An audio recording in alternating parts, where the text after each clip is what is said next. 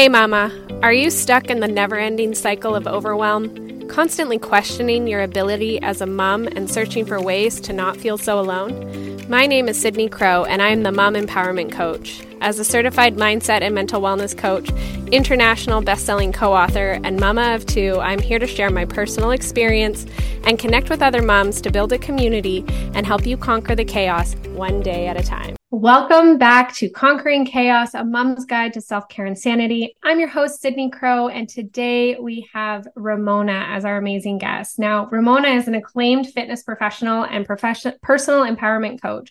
She has walked the talk, intentionally taking control of her life at a point when she felt directionless and disempowered. She left behind that familiar place of exhaustion and self-sabotage, transforming herself into a strong, confident leader that she is today. It's never too late to make that change. Now, as the founder and CEO of Ramona K Coaching, Ramona is passionate about helping others make that same profound difference in their lives. Your ultimate well-being is her priority, and the results are real and readily accessible. Certified in the Gentle Trauma Release Method, Ramona compassionately guides you to heal any debilitating feelings of inadequacy and unworthiness, holding you back from the vibrant, limitless life you deserve. You will reconnect with your truly amazing, authentic self and feel fabulous in your own body again. Wow, Ramona, I am so glad that you're here today. Thank you. I'm really happy to come and talk with you. This is amazing. Now, we were just having a little bit of conversation behind the scenes. Now, we got connected because you are a mom of two. They're a little bit older now. They're in their teen years, but your oldest is Spirited, as you called him. And I would love for you to share with your listeners what that looked like for you and how that transformed into the business that you have today. Yeah, there's so many ways that my path kind of collides in my growth. But so my oldest, I recall even with my mom, who's well-meaning and well-intended, suggesting supplements to help him with his behavior, right?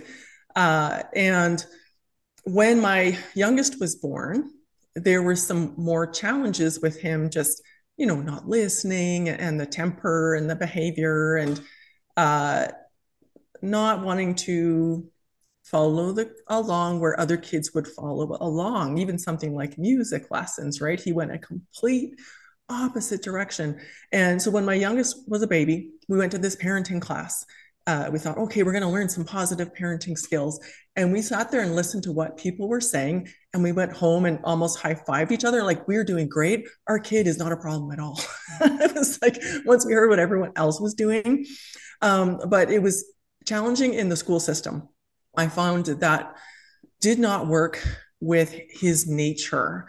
And I was bumping up against teachers and teaching styles and sometimes him not being able to learn in the classroom. So I had to really intervene a lot. And from, kindergarten through grade 5, I had a lot of meetings with the principals. We had a great relationship because I was always needing to advocate for my child. And my husband and I would joke that he was like a 14-year-old girl at age 5, like stomp his feet and, you don't want me to be happy, and, a hard time regulating his nervous system. And so that was, just challenging for me with him being my first and butting heads with me and my personality and my weaknesses and the way I was parented. So I had to get a few resources and heal and come to a place of more acceptance of who he was to navigate that better. Yeah. And I mean, when you're dealing with that as your first, I am also in that same boat where my first is my spirited child. It is there's a lot of lessons that have to be learned on the internal level. Like, they are very, very triggering. And so can you talk to the listeners a little bit about how those triggers came up for you and how you were able to turn that into becoming a trauma coach? Yeah, so that was a longer journey.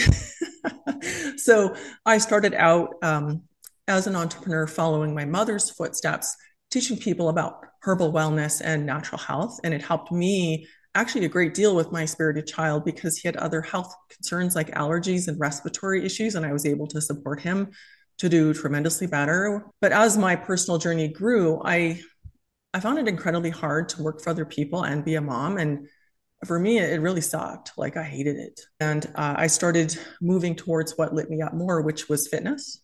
Okay. And back in the day, I was coaching women with a holistic weight loss program and fitness.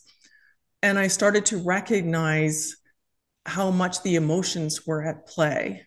And for me too, like as I was parenting and, navigating marriage and healing my relationship with myself and I think other women too, because I don't know if you've experienced this, but it can be very difficult to have good relationships with women. And sometimes the mom groups do not feel supportive at all, especially if your child is not typical.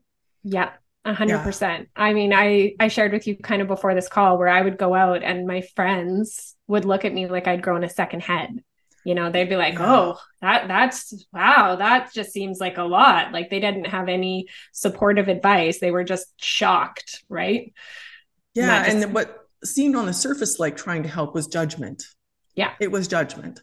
So as I moved through this journey, I eventually came to a tipping point when my dad passed away and I went through a really difficult year. And that just lit a fire under me to move forward. And then that's when I continued to grow and expand. And during the pandemic, I started to take more coaching training because it's really important for me when I work with someone to feel like I'm able to have an impact and help women to move forward and not get stuck. And I'm not into the superficial stuff. If it doesn't go deep, I'm not interested, right? Mm-hmm.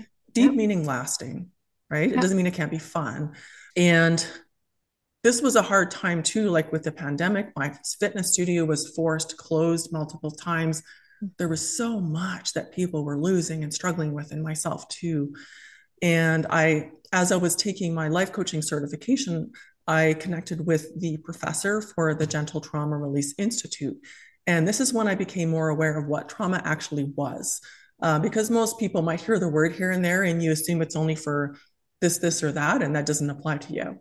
And when I witnessed my life coaching clients and how I wasn't able to help them in certain areas to move forward, not in a lasting way, and when I learned that there was a way to move forward in a way that was consistent, effective, lasting, and gentle, my whole body was lit up with a yes, yes, yes, yes, this is for me. And you've probably noticed this too, but as you go through these processes, your own stuff comes to the surface and it almost gets right in your face. So my baggage was in my face so much. So I did work with my own coach during that time to heal the trauma that was affecting me the most. I think for me as a mom now, it helps me to have greater self-acceptance of me, greater acceptance of my son for who he is, to let go of the need to care what people think when they don't matter, to let go of the need to be understood or approved of, or to seek approval, and regulate my nervous system so I'm not overly reactive, because as you know, that doesn't help. 100%, right? I mean, I think that's every mom's goal, is to be able to just have more patience so that you can respond to your kids and not just those knee-jerk reactions. And so when it sounds like you were able to go in and do all of that deep work, and I think a lot of coaches have a similar journey, right? They have something where they start, and then when they start doing the education, like you said, it brings everything up into your face. And you're like, oh, wait, I have all of this stuff that I have to deal with too. And so you are able to work through that and then use your own transformation, your own journey to help empower other women, which I think is beautiful. And your kids at the same time, which is amazing, right? If we can just continually raise this next generation to have all of these things so that they don't have the baggage by the time they get to our age, then I think our whole world is going to be a lot better for it. Yeah, even if we aim for less baggage, that's okay. Less baggage. Yeah. Like I still have guilt for how I have handled things in the past, but it doesn't help to stay there. All I can do is go better and tell myself I did the best what I could with the resources and the awareness that I had at that time. 100%. And I think mom guilt is such, I mean, I don't want to use the word trauma, but it's very traumatic when you are dealing with that day in and day out. I think bringing these conversations to the forefront is going to help a lot of moms out there. So since you brought it up, what are some tools that you use to help moms, with the mom guilt? Like what are maybe one or two things that you would say to a mom, like you can implement this right here, right now to help navigate that moving forward? I find it's helpful to step back, stop trying to prove your worthiness. Your presence has value. Your motherhood has value, or if men are listening, your parenthood. And questioning, is this legitimate guilt or illegitimate guilt? And when I do work with clients that are healing from trauma, guilt and shame, which is a sense of unworthiness, are often where people get stuck. And sometimes you may need some help at certain points, but this is where the self-care and that self-compassion, I mean, if you were talking to a beloved friend, would you be judging like that? Right? If you were loving on your own child, would you accept them gracefully and support them? And self-compassion is a learned skill. And so with everything, the good, bad, the ugly, self-compassion, and that can allow you to make choices that serve you better and serve your child. Those are really amazing and beautiful tips. Thank you for sharing that with the listeners. When you talk about revitalizing your life as a woman and a mom, what do you feel is, the most needed for a woman to start implementing those things today? I find it's very valuable to cultivate your sense of worth, because if you're trying to achieve, whether it's taking care of your body, taking care of your nutrition, taking care of your relationships, your job, your personal goals, underneath unconscious, if you do not feel worthy, you will not typically sustain those actions. They'll be brought about in a harried, frenzied way, all or nothing, or based on what is expected of you versus what your heart is driven to. So cultivating your sense of worth is very valuable. So that will be every aspect of your life. So where are you spending your time? Who is having access to you? Who and what is affecting you? Are you building a village of kindness and acceptance and compassion? Or is your village kind of toxic? You got to think about that. Are you taking care of your body? There is never going to be a time that you will not benefit from being strong, mobile, and energized. So some aspect of physical care needs to be considered. It can be very realistic. You do not need to be a gym rack. You do not need to be shredded. But this is going to change your state. So as soon as you change the way your body feels, your perspective can change right then. So those are a couple of things I would think about. I love that. And I can be a testament to that, because as soon as I got enough energy and motivation to stay consistent in the gym, my whole mental wellness, my whole way that I was able to show up shifted, because I was doing that physical work for my body. And so I'm not shredded, like you said, right? But it's just getting your body moving, even if it's just getting outside for a walk in the afternoon, right? Getting a little bit of vitamin D on your face. So all of that is so benefit. Now, you've also talked quite a bit about nervous system regulation. How do you feel that as the mom, I think we're almost the center of the family, and not in a conceited way, but we are the heart that just kind of keeps everything moving and grooving. How important is it for the mom to kind of be the leading image, the leading person to getting that nervous system regulation in your opinion? It's incredibly valuable. Without being consciously aware of it, we are co-regulating with our family members and our pets and all the people close to us. We are co-regulating with them. So if you're in a state of anxiety all the time, even if you're not speaking it to your child, they're picking that up. They are responding to your dysregulated nervous system. And it doesn't mean that you're going to be walking around in bliss. That's not realistic. But self-care includes looking after your emotional, mental, and physical well-being, and learning tools to regulate your nervous system, building your village to support that. And you are absolutely impacting your child just by those unspoken actions. But you'll be more present with your child if you feel okay, grounded.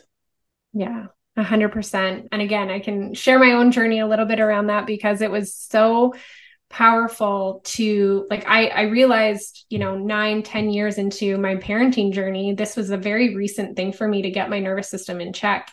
And even though I wasn't really voicing it, there was a lot of dysregulation happening in our home that it was just kind of like we'd feed off each other, and I'd come into a situation and then my child would have an event and then I would try to top it, and not like, it wasn't conscious. It was just, everybody was like putting one layer onto the next, and it took a lot of time to peel those layers back to get the house back into like a calm, regulated household. So last question, if you were to give one piece of advice to the moms out there, what would that look like for 2024? Oh, I would say cultivate that sense of self-trust.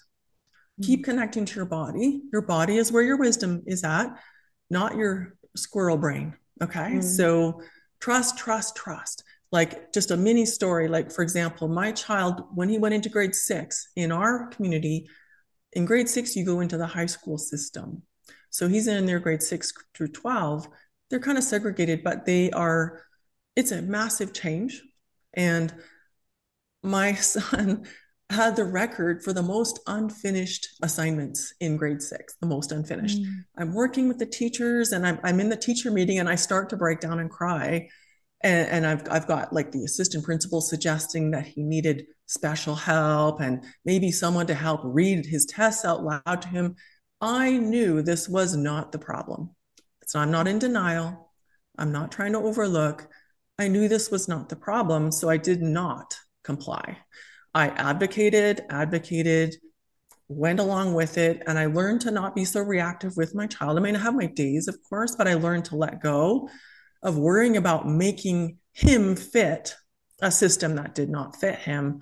And, he made it through the school system. He graduated. It was a challenge all the way through to stay consistent, but he graduated, did well. And this spiritedness has also made him his own person.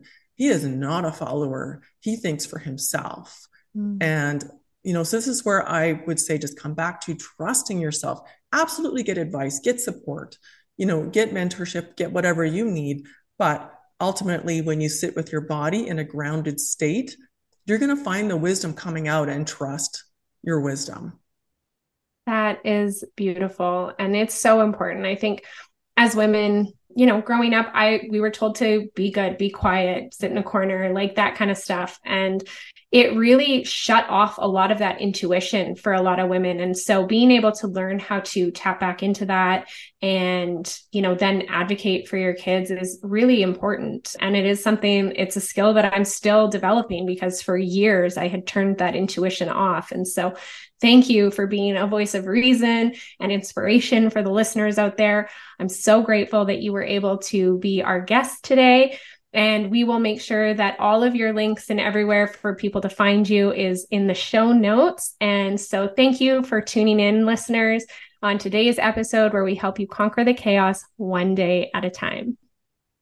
Thank you so much for tuning into this episode of Conquering Chaos. I'm so glad you did.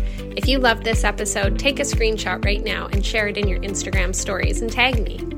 If you're ready to gain more clarity around the chaos and invest in the support to make it happen, use the link in the show notes to book your free clarity call with me. Are you loving the podcast? If so, make sure you've subscribed and leave a review so that we can help more moms conquer the chaos one day at a time.